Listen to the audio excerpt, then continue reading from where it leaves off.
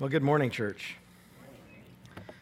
It is a blessing to be able to come and share the Word of God with you this morning. As Jeff mentioned, we are continuing in our study in the book of Ephesians. We're going to be looking at chapter 5, verses 1 through 7. And I have to admit that it seems like we are moving way faster than we did in the first half. You know, it's been an amazing book for me as I've been studying these passages and as I've been sitting under the preaching of the other pastors, and just to be so encouraged to walk in a manner worthy of the calling that we have in Christ. Thank you, Isaac, for that song. I think that's a song that really speaks to the issue that we have been changed. And if we have been changed, then we are called to bring change as well, and we're called to go into the world and to preach the gospel. And so as we look at Ephesians 5 this morning, verses 1 through 7, just a little recap. And back in chapter 2, verse 6, we see that we are seated in the heavenly places. That's our position in Christ, that we're seated in the heavenly places.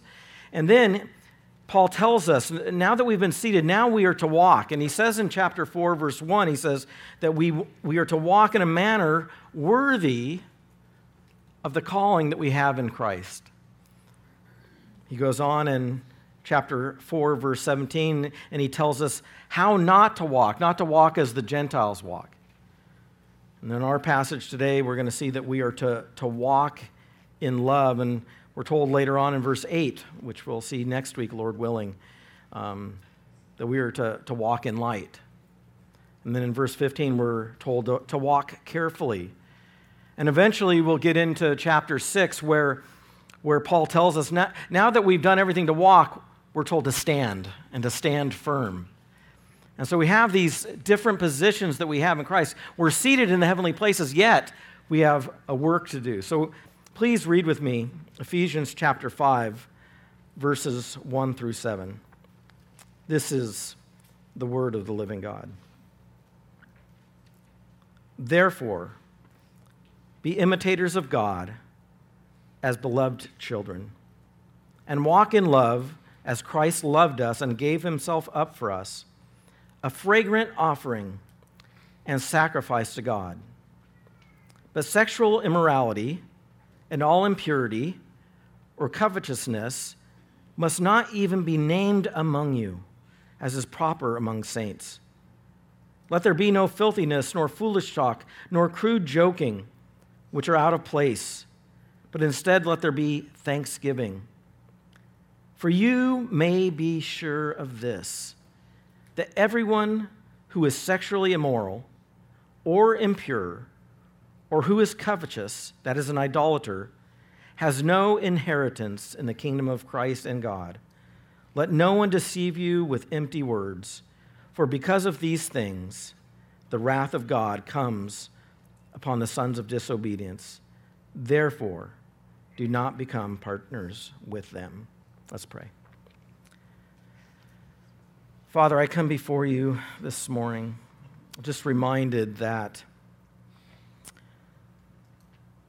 I am a weak vessel. Your word tells us in 1 Corinthians 4 that we have this treasure of the gospel in jars of clay, these weak vessels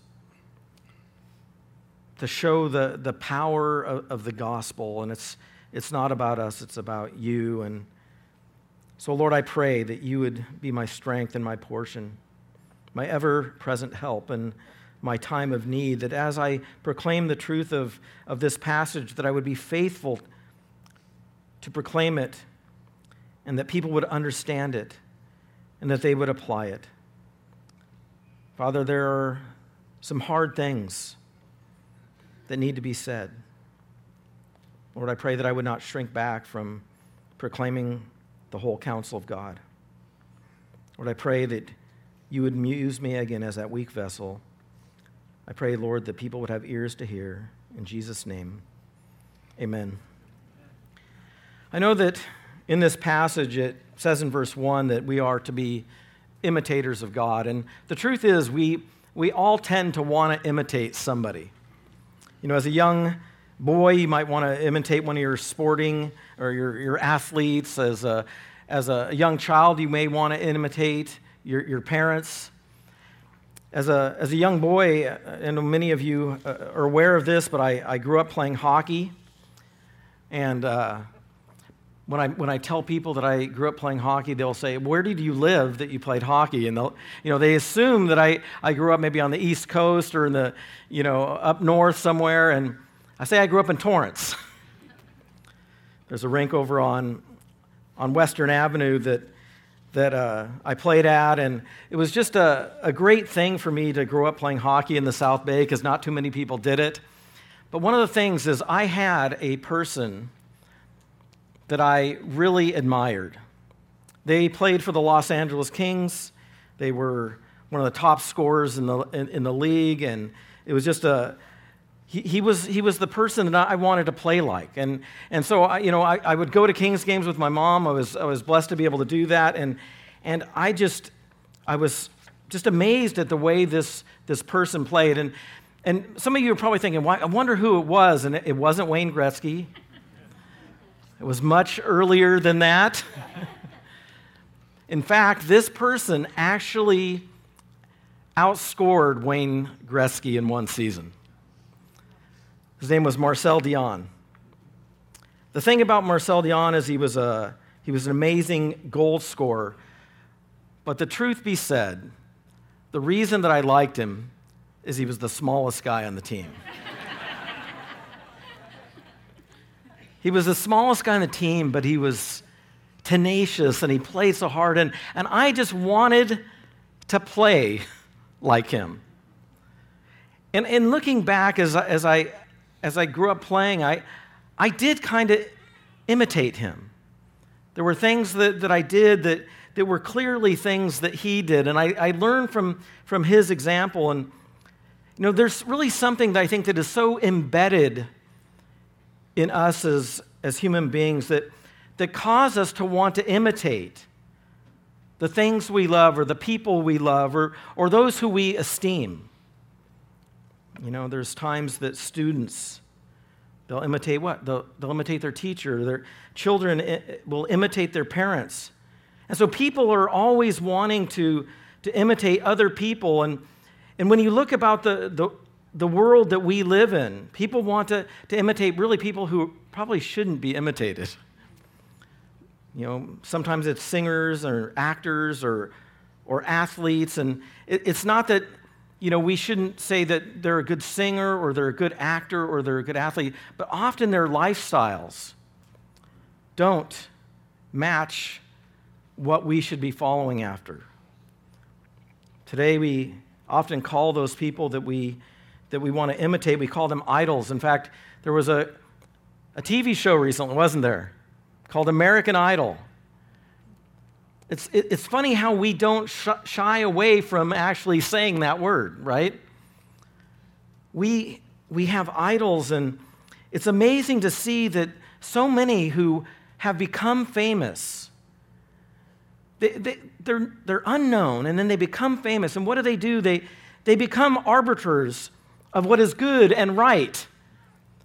Their morality is what is pressed upon the rest of culture. It comes to mind Oprah. Because I'm famous, I must be listened to. But just being famous does not make what you believe correct. No, they live lives that are often sexually immoral. Most of them glorify power and appearance and influence. Most worship money and fortune and fame. And how many of us, we wake up each morning wanting to imitate, but how many of us wake up wanting to imitate God? That is my goal as I rise from my bed. That is the goal of my life, that I desire to imitate God. And so that's my question for you. Because I think we're in a group of people, and I can say that I know many of you, and I believe many of you are believers in the Lord Jesus Christ, but but I don't know all of you. And so there's some that may be here who aren't Christians, who have no desire to imitate God. And the truth is, often we as Christians can need that reminder, right? That we need to be imitators of God, because we often don't want to as much as we should. Remember, the Lord says this. He says, be holy. Be holy, for I am holy. And we can often think that, it's just too difficult to imitate somebody that I can't see, that I don't see with my eyes, or maybe it's too difficult to imitate somebody who's so different from us. He's so far removed from our circumstances. But we're reminded, aren't we, that in John chapter 1, that God of heaven, it tells us that God of heaven became flesh, and he made his dwelling among us. And so if we want to imitate God, we can imitate who? We can imitate Christ. He gives us that better picture. But one other thing I was thinking is, if Jesus came today, would the world receive him and want to imitate him different than it did 2,000 years ago? And it led me to this question, Mom, why do I esteem him? Why do I treasure him? And the reason that I do, or that we do, if you're a Christian, the reason that you do is because he sought us out. It wasn't because there was something in us that we wanted to seek after God. No, he sought us out. Back in chapter 1, it says that he chose us in him, that we should be holy and blameless before him. It says, in love, he predestined us for adoption as sons to Jesus Christ, according to the purpose of his will. That even when we, in chapter 2, that we were dead in our trespasses and sins, and he made us alive together with Christ. That is why we esteem him. Just think about the world that Jesus came into. Isaiah 53 says this. Isaiah 53 verses 2 through 3 says, he had no form or majesty that we should look at him, and no beauty that we should desire him. He was despised and rejected by men, a man of sorrows and acquainted with grief. And as one from whom men hide their faces, he was despised, and we esteemed him not. That's the unbelieving world. That's what they think of Jesus Christ. They don't esteem him. But as we sang in our songs, we sang that we've been changed and we are new creations in Christ. And it's because of the work that he has done that he brings us into a relationship with him that we do want to seek him. No, for the world, though, he had no form or majesty that we should look at him, and no beauty that we should desire him. Because the Lord Jesus Christ doesn't fit the model of the modern idol, does he? No, so when we think about unbelievers, it's impossible for the unregenerate person to imitate Christ. No, they despised him. They esteemed him not. Because it is only those who have been born again by the Spirit of God that can esteem him. Only those who have been regenerated by the Holy Spirit. And so Paul, in our passage, he commands Christians to imitate God. But his command presupposes something. It presupposes that there has been a new birth in Christ.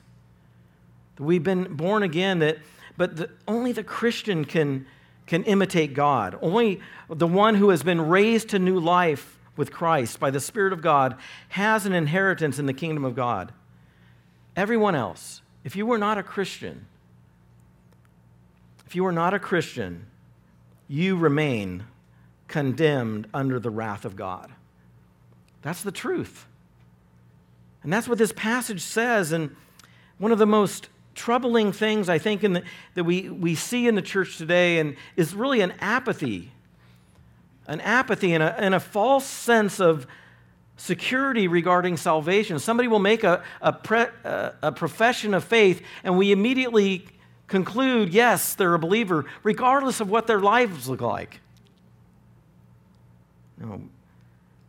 Something that Martin Lloyd-Jones said, and I'm going to butcher this quote.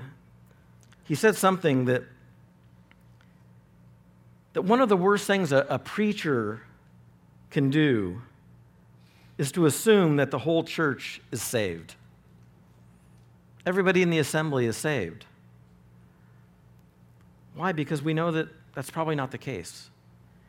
And so as we look at our passage, we see these 3 points, and they're in your notes. Paul is saying, be imitators of God, and he commands us, first of all, what we are to do, and there's 2 points under that. Then he tells us what we are not to do, and there's 2 points under that. Then he tells us why we should not do them, and there's 2 points under that. So let's look at our first point, what we are to do. And he begins with imitate God. Be imitators of God. Verse 1, therefore. What Paul's doing is this is a statement that is looking back at what he's just said in chapter 4, verse 32, but he's also looking forward. He says, therefore, be imitators of God as beloved children. And you ever notice that, and I've kind of touched on it, there's something in us that inclines us to love those who love us. Isn't that true? That don't you feel loved by those who love you, and don't you want to return that love to you? I mean, just think about a relationship between a father and a son, or a mother and a daughter. You know, the child of parents who love them unconditionally will want to respond to that love.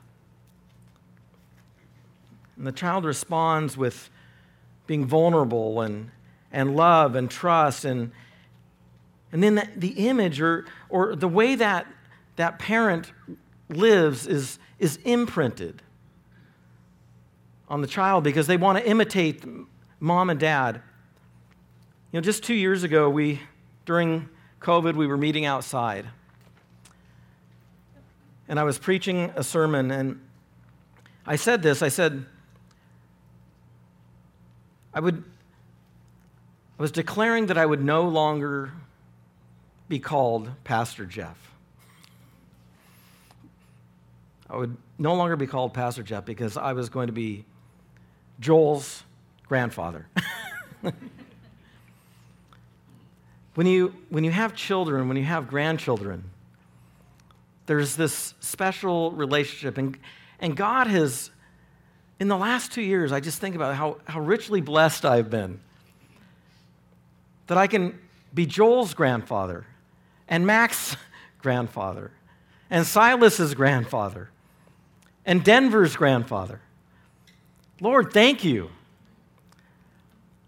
But one of the things that I've marveled at, especially with Joel and Mac, is they're getting older, is that I love them, and I shower them with my love, and it is such an amazing thing to, you know, at first you say, I love you, and then their parents say, you know, tell Pa you love him, right? And so they say, I love you. And at first what they're doing is they're just really mimicking, aren't they? They're being told, but as they're growing up, one of the things I see is that now it's not, you know, it's not something that they're forced to do. I mean, just the other day, I was talking to my wife on the phone, and Joel was there, and sadly I hung up and I didn't hear it. My wife texted me. Oh, he said, I love you, Pa. The word in verse 1 for imitator in Greek is mimetes. And it's the word that we get mimic. We are to imitate God. And in this verse, Paul appeals to this relationship, and he reminds believers that we are what? We are God's children. that close relationship. And we know that we are children of God. And Paul tells us in Romans chapter 8, verse 15 through 16, he says, "For you did not receive a spirit of slavery to fall back into fear." No, as children of God, we no longer fear God. We don't have to fear God.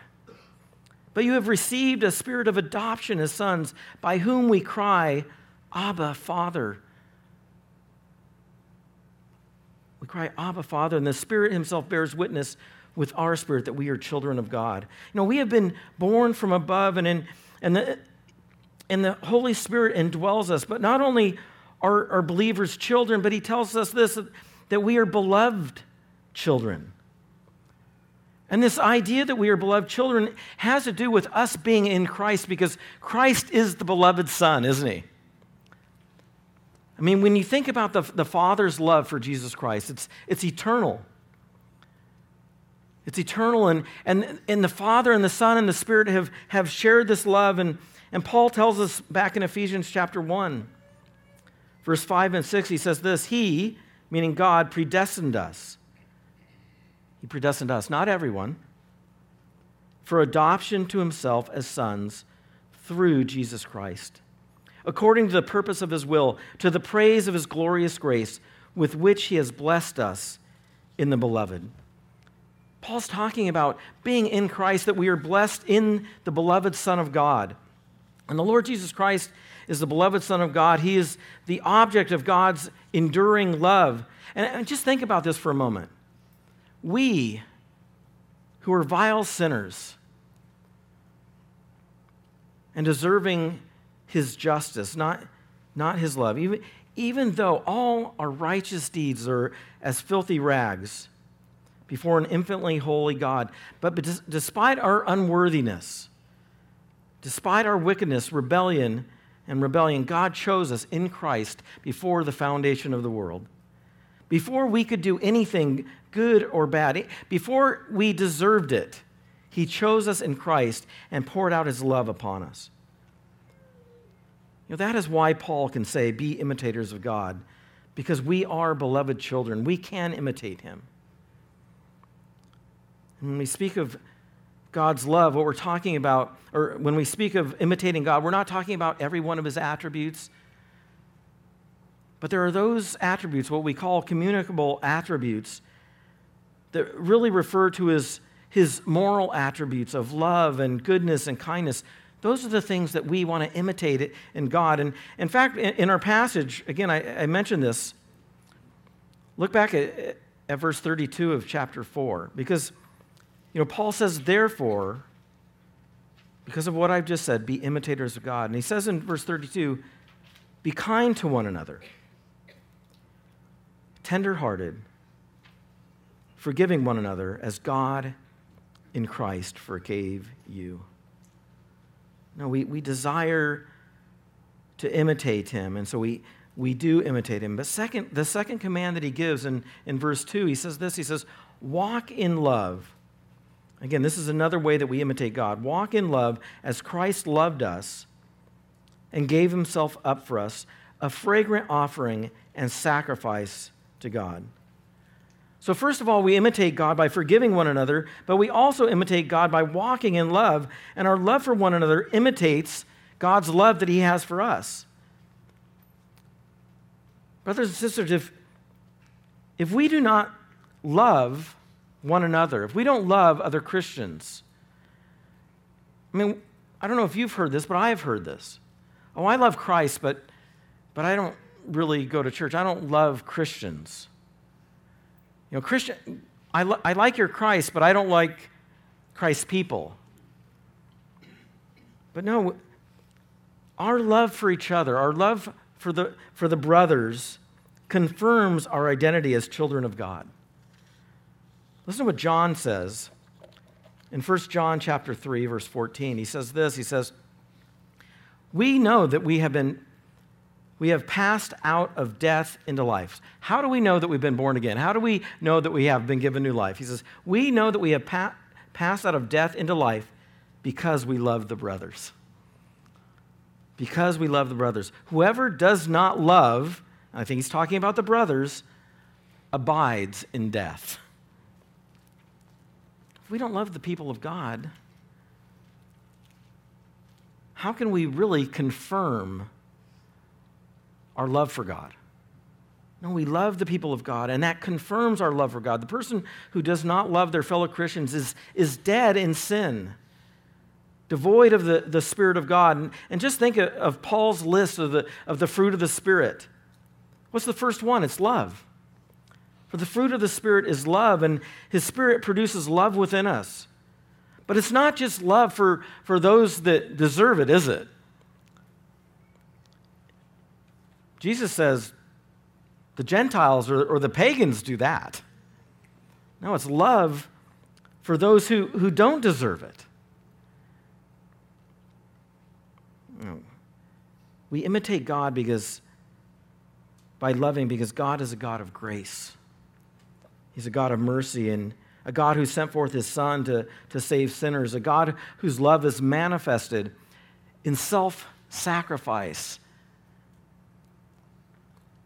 Therefore, we should be people where our love is manifested in self-sacrifice for one another. And so we look at these verses and we have to ask ourselves, how are we imitating God? Is our imitation consistent with being a beloved child of God? You know, when my children were growing up, and I guess I would still say it to them, I just don't find that I have to as much. But we would tell our children that you're Lewis's. Lewis's live a certain way. Yes, we would say we were Christians, but we wanted to have a family identity because Christians live differently. I mean, not all Christians are the same. And we wanted to have a family identity, and so we wanted to tell our children, look, this is how we live. And my wife has told this story, and I don't know it exactly, but there was a time that our oldest, Chelsea, when she was over at somebody's house, and there was a TV show or a movie that was going to be played. She's there, and she's not sure whether she should be watching it. And she called my wife and talked to my wife. And, you know, as she was getting older, my wife had to say, look, you know what is good and right. That's why you're calling. You have to make these decisions. It was like a coach. We've been training, and they start to imitate us. They start to know us. They start to know what we believe, and they start to embrace what we believe. So our identity, we are Christians, and we're called to imitate God. We're told to walk in love. And so those were the positive things that we are to do. But this brings us to our second point in what we are not to do. And the first point is this: live immorally. We are not to live immorally. Look at verse 3. He says, but sexual immorality and all impurity or covetousness must not even be named among you, as is proper among the saints. Back in Ephesians chapter 4, verses 17 through 19, which I spoke on a couple weeks ago, the Apostle Paul describes it this way. He says, this is the way that unbelievers live. In verse 17 of chapter 4, he says, now this I say and testify in the Lord, that you must no longer walk as the Gentiles do, in the futility of their minds. They are darkened in their understanding, alienated from the life of God, because of the ignorance that is in them. Due to their hardness of heart, they have become callous and have given themselves up to sensuality, greedy to practice every kind of impurity. And Paul tells the Ephesians that this kind of conduct has no place among the saints. The saints are those who have been called out by God, who have been set aside for holy purposes. No, that has no place among the beloved children of God. And first he uses this word that's translated sexual immorality. It's the word porneia. Obviously, we know the word that we get from that. It's where we get pornography, but it's really any type of lewd act or fornication or prostitution or sexual misconduct. but it has the idea of profaning of something that is good. You know, back in October, there was an incident where some protesters, they were climate change protesters, went into a number of different art galleries, and they took tomato juice. And they went into these art galleries, and they were trying to deface these beautiful paintings by throwing tomato juice on it because of their crazy ideas that this is somehow going to change the climate.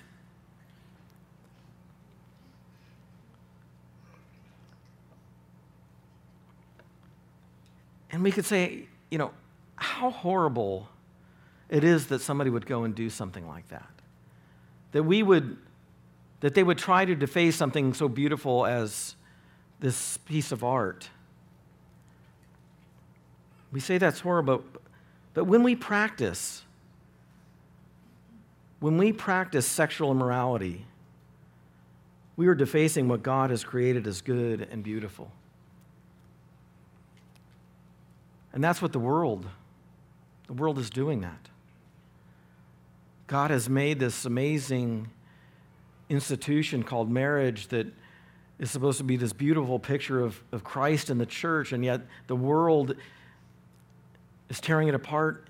And Paul is saying, look, church, don't have any of that named among you. It's improper for the saints.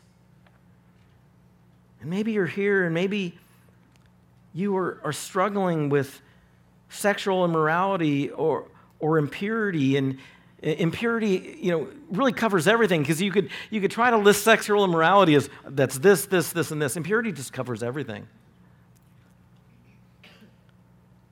Impurity in thought and deed, or maybe you're struggling with covetousness, wanting something that's not yours. Go back to the Ten Commandments. Do not covet. Do not covet what? Your neighbor's wife, your neighbor's oxen. Maybe you're struggling with that. Maybe this is being displayed in your unthankfulness for what you have. So maybe you're in that position, but listen to what Paul says in 1 Corinthians chapter 6. He says this in verses 9 through 11. He says, do not be deceived. He's kind of saying the same thing that we have here. Do not be deceived. Neither the sexually immoral, nor idolaters, nor adulterers, nor men who practice homosexuality, nor thieves, nor the greedy, nor drunkards, nor revilers, nor swindlers will inherit the kingdom of God. But he doesn't stop there, does he? He says, and such were some of you. Such were some of you, but you were washed, you were sanctified, or you were set apart, you were justified in the name of the Lord Jesus Christ and by the Spirit of our God. Now, Paul is saying, look, if you have been redeemed by God, that you've been given the Holy Spirit indwells you, you've been born again, then you're changed, you're washed, you're sanctified. Therefore, don't do these things any longer. And he calls them to no longer walk as unbelievers, and because you've been born again. And Paul tells the Romans that they were slaves to sin, but they have become obedient in the heart. He says, but thanks be to God in Romans 6 that you were once slaves of sin. You have become obedient from the heart to the standard of teaching to which you were committed, and having been set free from sin, have become slaves of righteousness. See, we have a new master. That master is the Lord Jesus Christ, who is perfect in holiness. And we can imitate him. We can walk in that holiness. And these things that he's talking about is that same power that freed Christ from the grave has set you free from sin. And I know that we don't always walk in it, do we? No, but these things, Paul says, are not proper among the saints, because the Holy Spirit inclines our hearts towards holiness. And leads me to this question: what is the the deepest desire of your heart? As you sit here this morning, are you thirsting for righteousness? See, if you're stuck in that battle, the first thing has to be thirsting for righteousness. Because if you're not thirsting, then you're clearly not a believer. If you don't care about the way you live or your purity, if it has no effect on you that you want to be like Jesus Christ, then I'm concerned for you. But if you're a brother or sister here who is struggling in some way but has a desire, then there's hope for you, isn't there? That you would come and, after the service, the pastors are going to be up front. Come and get prayer. Humble yourself. Now, what is the deepest desire of your heart? Are you thirsting for righteousness, knowing that our names are not written in the book of life because of our own righteousness? Our redemption is purchased by the precious blood of Christ. His righteousness is imputed to us. But the Holy Spirit applies that redemption, doesn't he? And when the Holy Spirit applies that redemption, he gives us a new desire to follow after Christ. And God is in the process as Christians in renewing us into his image, into the image of Christ. And what he's doing is he's preparing us for eternity, isn't he? Now, in this life, I know we will not be sinless here, but God's grace will have an effect on us where we will sin less as he draws us and molds us into the image of Christ. So Paul is urging us to live in accordance with that truth. We are beloved children of God, saints cleansed by the blood of Christ, sealed by the Spirit of God, and empowered by the Spirit to walk in newness of life. So we are not to live immorally, but we are also not to speak dishonorably. Look at verse 4. Let there be no filthiness, nor foolish talk, nor crude joking, which are out of place, but instead let there be thanksgiving. Now, Paul here focuses on the speech of the believer, and he says that there are three types of speech that are out of place. He first says filthiness, and this is really just being obscene. Christians should never be obscene. Secondly, he talks about not having foolish talk, and it's moronic. It's not really clear what Paul was trying to drive at here, but it's moronic, foolish talk. It's irreverent, it's dishonoring, it's not clear like the truth of God's word. Paul uses a different word that I think may help us. He says in 1 Timothy chapter 6, verse 20, he says, "O Timothy, guard the deposit entrusted to you. Avoid the irreverent babble and contradictions of what is falsely called knowledge." Today in the church, and I say that I use that term church loosely.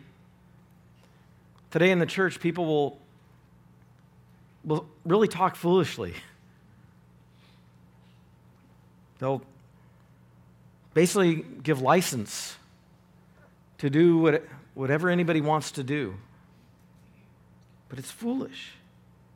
It deviates from truth. It's empty, it's futile, it's vain, and it has no place in the church. And then the final thing that Paul tells us not to partake in is crude joking. Paul's not saying don't joke. There's a number of you here that there's this little wittiness. Paul's talking about that. There's a wittiness, and there's some wittiness that's perfectly acceptable, but the context is a wittiness that is being used in a bad way, in a lewd way. And this is often somebody, if you work in the world, it's often something you experience all the time, isn't it? Jokes about women, jokes about sex, jokes about everything. But it's not fitting for the people of God. And Paul finishes, he says, which is out of place, but instead let there be thanksgiving. No, we shouldn't be using our lips for dishonor.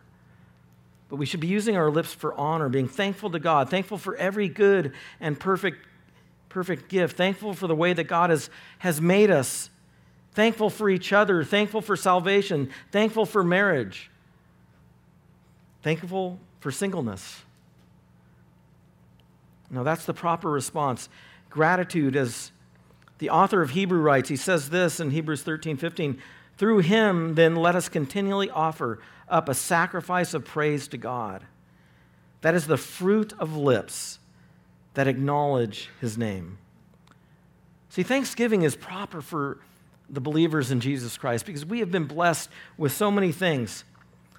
You know, anybody listen to Dave Ramsey? What is Dave Ramsey's statement? People call in. He says, how are you? They say, oh, I'm doing fine. How are you? I'm better than I deserve. It's kind of cliche. I know some people probably don't like that he just says that every time. But it's true. Every one of us is better than we deserve. Therefore, there should be no grumbling. No, the person who is ungrateful can't fully comprehend what Christ has accomplished on the cross, can he? No, Christ became a servant and died on a cross for you. And he's given you new life in him. Anything more is just a greater blessing.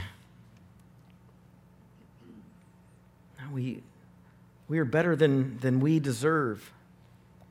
And then Paul moves in our final point. Why should we do them? Or why should we not do them? First is no inheritance. Look at verse 5. He says, for you may be sure of this, that everyone who is sexually immoral or impure or who is covetous, that is an idolater, has no inheritance in the kingdom of Christ and God. And this is why it's so important that we put off the old self and put on the new. Remember in Ephesians chapter 1, Paul tells us that the Holy Spirit is the guarantee of our inheritance until we acquire possession of it to the praise of his glory. And every believer has an inheritance guaranteed for them in heaven, regardless of our sin. Whether you've committed these sins or other sins, that inheritance is stored up for us. And so, but what Paul is saying here is that believers must no longer live like the Gentiles or the immoral pagans, because not a single unbeliever will inherit the kingdom of Christ and God. No, they're excluded from the life of God. They're spiritually dead, and they're objects of God's wrath. But what you notice about those who are lost and those who are not following Christ is that their identity reflects their lifestyle, doesn't it? How somebody lives reflects whether they have a relationship with God. And the direction in which somebody walks indicates where they're going. And a lot of people claim to be Christians in our culture that we live in, and a lot of people claim to be Christians, but someone who is blatantly unrepentant and promotes ungodly behavior as a way of life reveals that they do not or will not inherit the kingdom of God. That is what Paul is saying here. They can call themselves whatever they want. They can claim to believe whatever they want to believe, but their lives speak louder than their words, don't they? I mean, think about it for a moment. if there is nothing in you that makes you want to imitate Christ, nothing in you that makes you want to imitate Christ, what makes you think that you're going to be with him in heaven? Or that what makes you think that you'll be like him in heaven? You know, if the love of Christ and what he has accomplished on the cross doesn't move your heart, then there's something that is missing. And I would beg you and plead with you, there's not something that does, if what Christ has done on the cross doesn't move you to love him and to want to be like him, then I want to implore you to turn your heart to him, because Christ says some of the most difficult things for those who live in a way that dishonors him. He says in Matthew chapter 7, verse 22 and 23, he says, on that day of judgment, he says, many will say to me, Lord, Lord, did we not prophesy in your name and cast out demons in your name and do mighty works in your name? And then will I declare to them, I never knew you. Depart from me, you workers of lawlessness. You know, many people are content with a simple profession of faith and go on living as nothing has changed. But every true believer has been changed by God and by the Holy Spirit who indwells us. And he gives us a desire to live like him. And so this is just a warning for us as brothers and sisters. You may know people like that claim to be Christians. They say, I put my faith in Jesus Christ, yet they have no fruit at all. What is it that you tell them? What is it that you tell them? Oh, you made a profession of faith, you're in. I think that does them a disservice. I think we tell them, look, we tell them this. We tell them, look, Christians live in a particular way because of what Christ has done for them. So we admonish and we encourage and we say, come on, follow me as I follow Christ. One pastor said this. He said, this is the test of all conversions. It is the best evidence of Christianity, and it's moral transformation. Now, don't get me wrong, moral transformation does not get you into heaven, right? It's God's transforming work that gets you into heaven. Because I've seen people come to church, I've seen them, they've been there for a while, and they look somewhat like Christians, but they simply walk away. John will say this. He says they went out from us because they were not all of us. But they went out in order to show that not all are of us. For if they had been of us, they would have remained with us. We should remind people of these things and remind each other of these things. Now, why should we not do these things that Paul says? Well, first, we have no inheritance. But lastly, we do it because of the wrath of God. The second reason we should not practice these things is because of the wrath of God. Verse 6 and 7, Paul says this. He says, let no one deceive you with empty words. For because of these things, the wrath of God comes upon the sons of disobedience. Therefore, do not become partners with them. So yeah, we have no business being partners with people in immorality. You know, Paul will say in 1 Corinthians 5 that we don't judge those in the church or we don't judge those outside the church, we judge those in the church. But when he says you'd have to go out of the world, he doesn't mean that we participate with them. We are in the world. And we are loving those in the world. And we're not judging those in the world. But what we're not doing is living like those in the world. Paul again says, let no one deceive you with empty words. In Ephesians 2, Paul talks about the sons of disobedience. They are those who are dead in their trespasses and sins.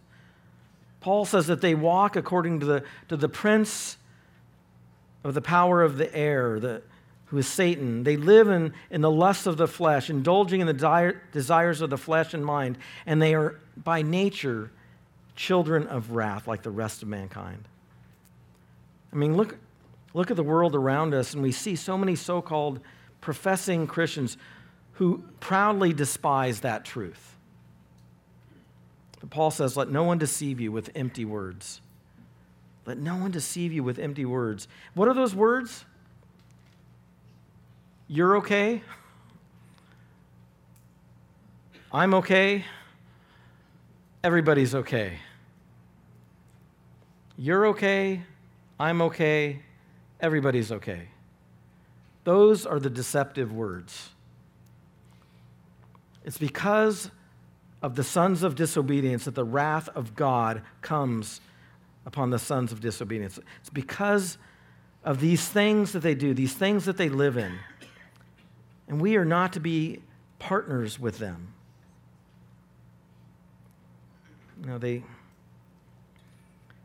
People tell people, oh, you're okay, I'm okay. No, everybody's not okay.